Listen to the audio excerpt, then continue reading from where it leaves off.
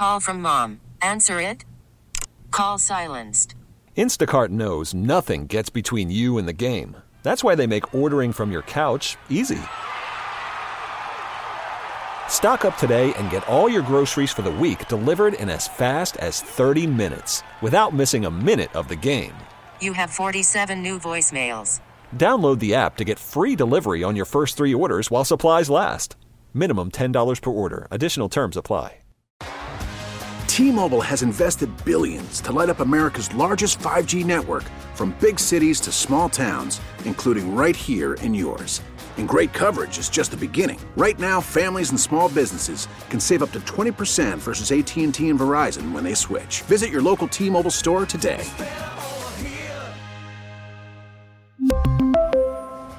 Plan savings with 3 lines of T-Mobile Essentials versus comparable available plans. Plan features and taxes and fees may vary.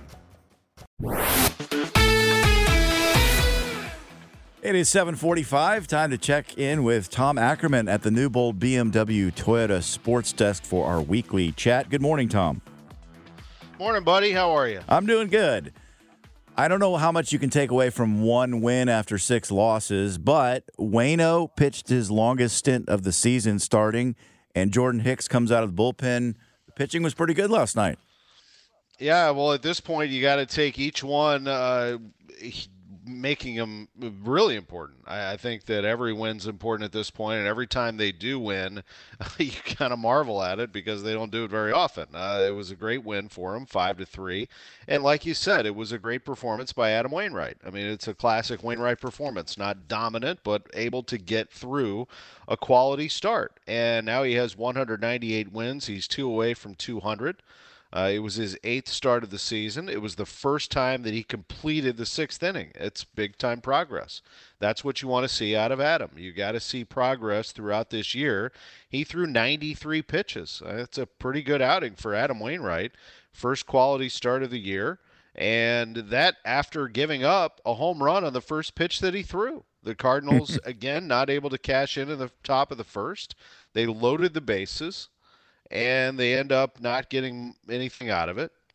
And then they watch Brandon Nimmo hit a home run off Adam Wainwright.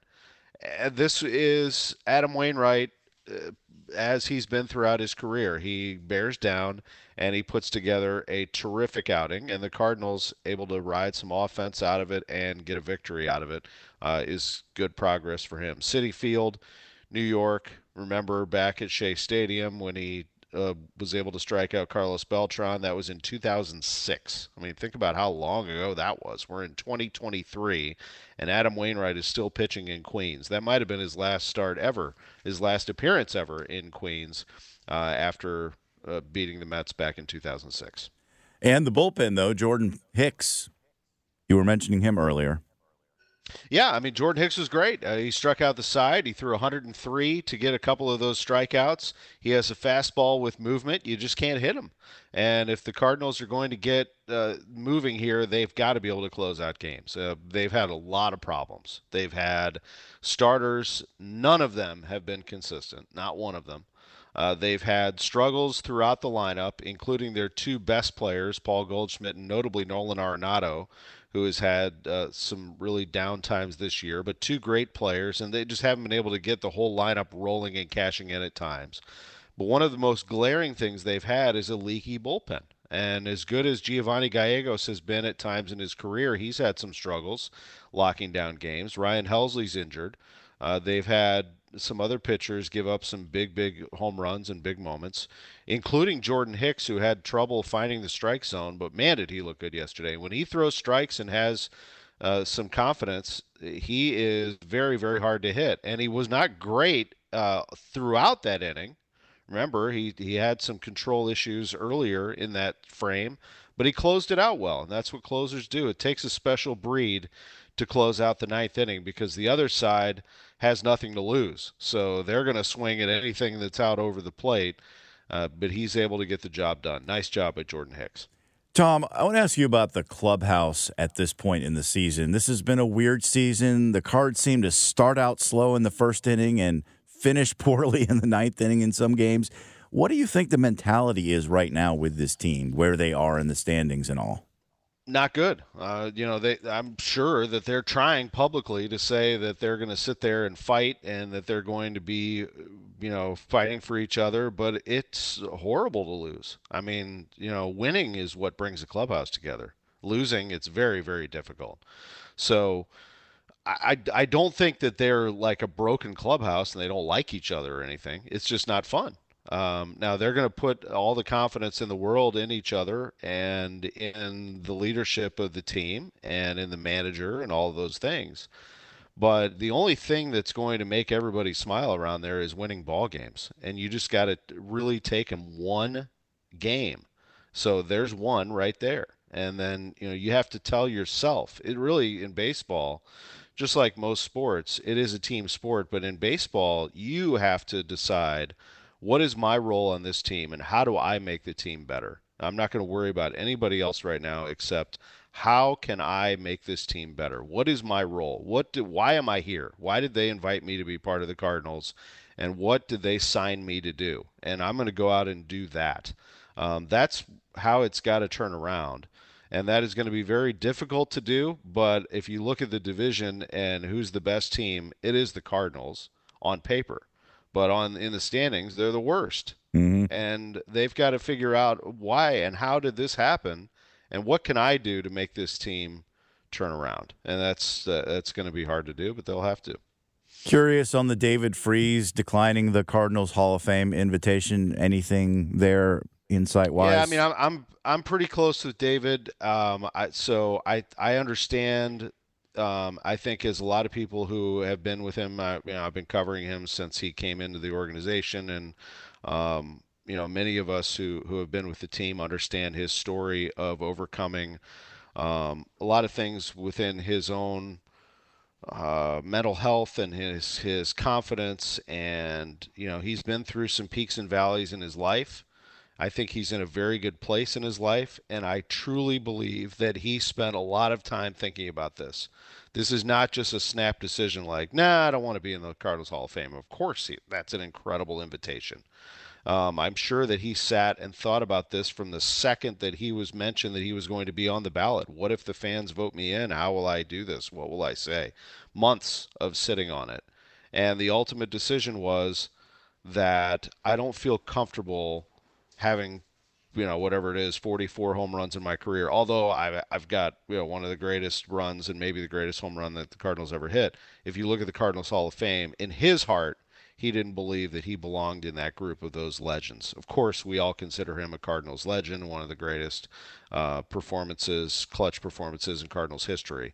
But you have to respect somebody who really thought it through and felt like this is the best call for him. I don't know what happens from here, if he gets some support from other Hall of Famers and they encourage him to do it. But at this point, I believe, and I'm part of the committee of the Cardinals Hall of Fame, that you respect his decision.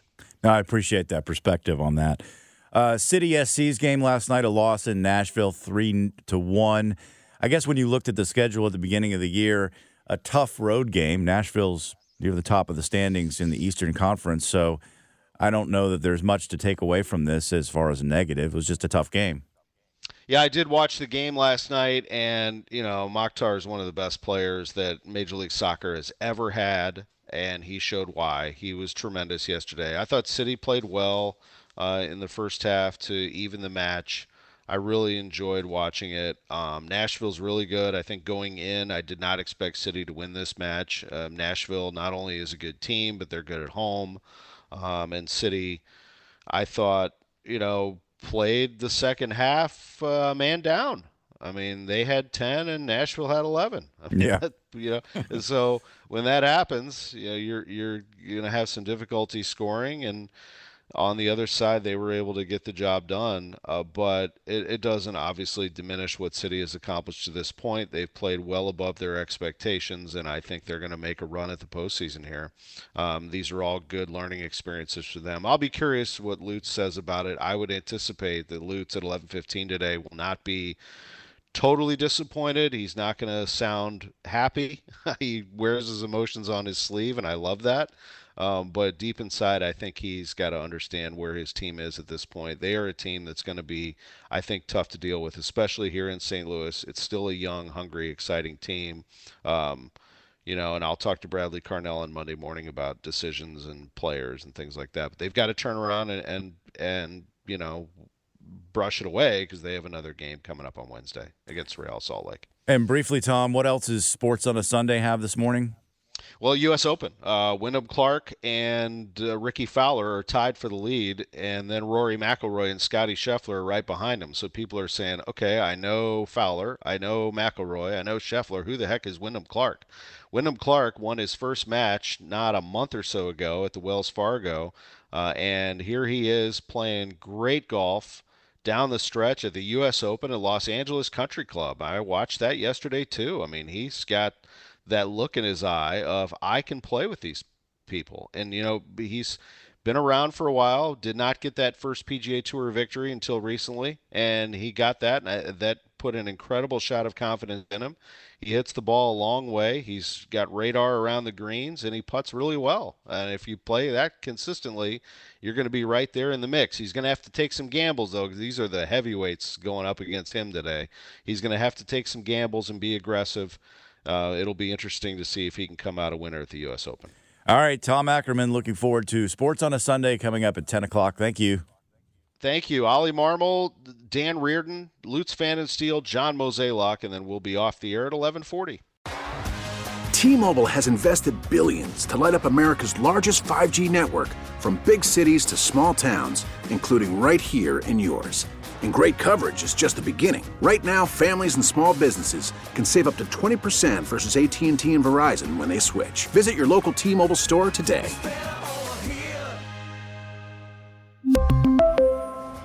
Plan savings with 3 lines of T-Mobile Essentials versus comparable available plans. Plan features and taxes and fees may vary.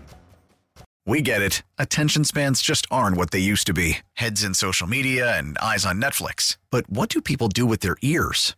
Well, for one, they're listening to audio. Americans spend 4.4 hours with audio every day. Oh, and you want the proof? Well, you just sat through this ad that's now approaching 30 seconds. What could you say to a potential customer in 30 seconds? Let Odyssey put together a media plan tailor-made for your unique marketing needs. Advertise with Odyssey. Visit ads.odyssey.com.